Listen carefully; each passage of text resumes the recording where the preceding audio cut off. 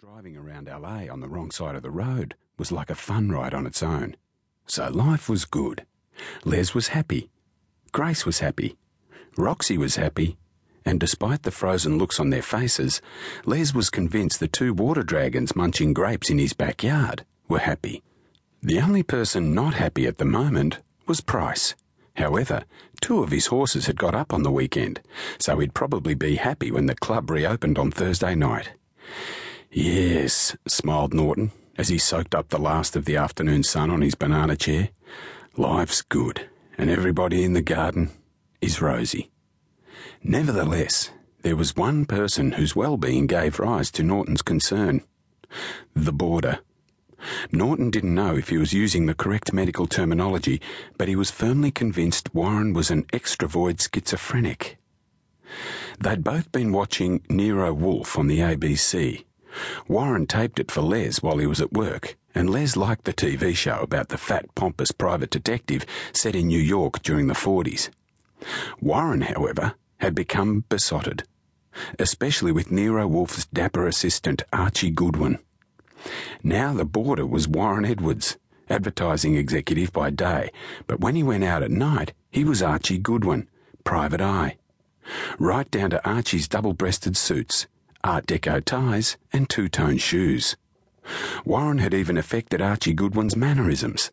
His jaunty, shoulder-rolling, chin-up, elbows by his side walk, with added jaunt, and the way he spoke in clipped tones out of one side of his mouth. Les wasn't sure what had sent Warren into the dark and nightmare world of schizophrenia. Work? Flashbacks from the magic mushrooms down at Narooma? The super-strong pot he was cunningly growing in the backyard concealed amongst a bed of mint? Les glanced across at the tiny heads ripening in the sun alongside the back shed. Certainly Warren wasn't doing any harm, and he did resemble Timothy Hutton, the actor who played Archie Goodwin.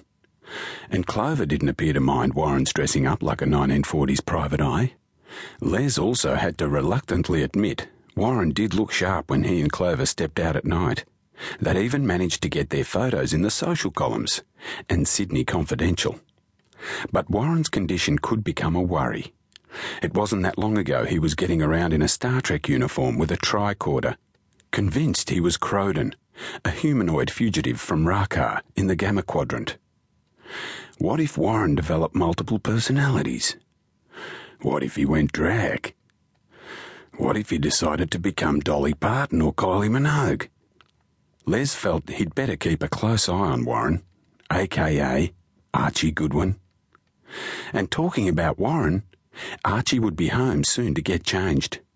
He was taking Clover to the opening of some new night spot at North Sydney.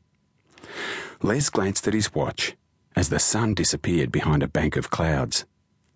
It wasn't getting any earlier, and his stomach was starting to rumble like a pre-dawn artillery barrage. He folded his magazine and went inside. Les had a shave, then walked out to the kitchen and opened a large bottle of Grolsch from the 2 cases Warren had brought home from the advertising agency. He took a mouthful and peered into the fridge. Dinner for one shouldn't be too difficult. Frozen vegetables in the microwave and a juicy big T-bone in the George Foreman griller. Les soon got that together, ate it, and was glancing through Nexus again and dunking arrowroot biscuits into a cup of Russian caravan tea when he heard the front door open, and Warren walked into the kitchen with Clover.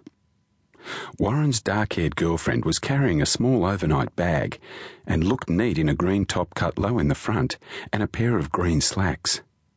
Warren was wearing designer jeans with a horizontal striped blue shirt hanging out over the top.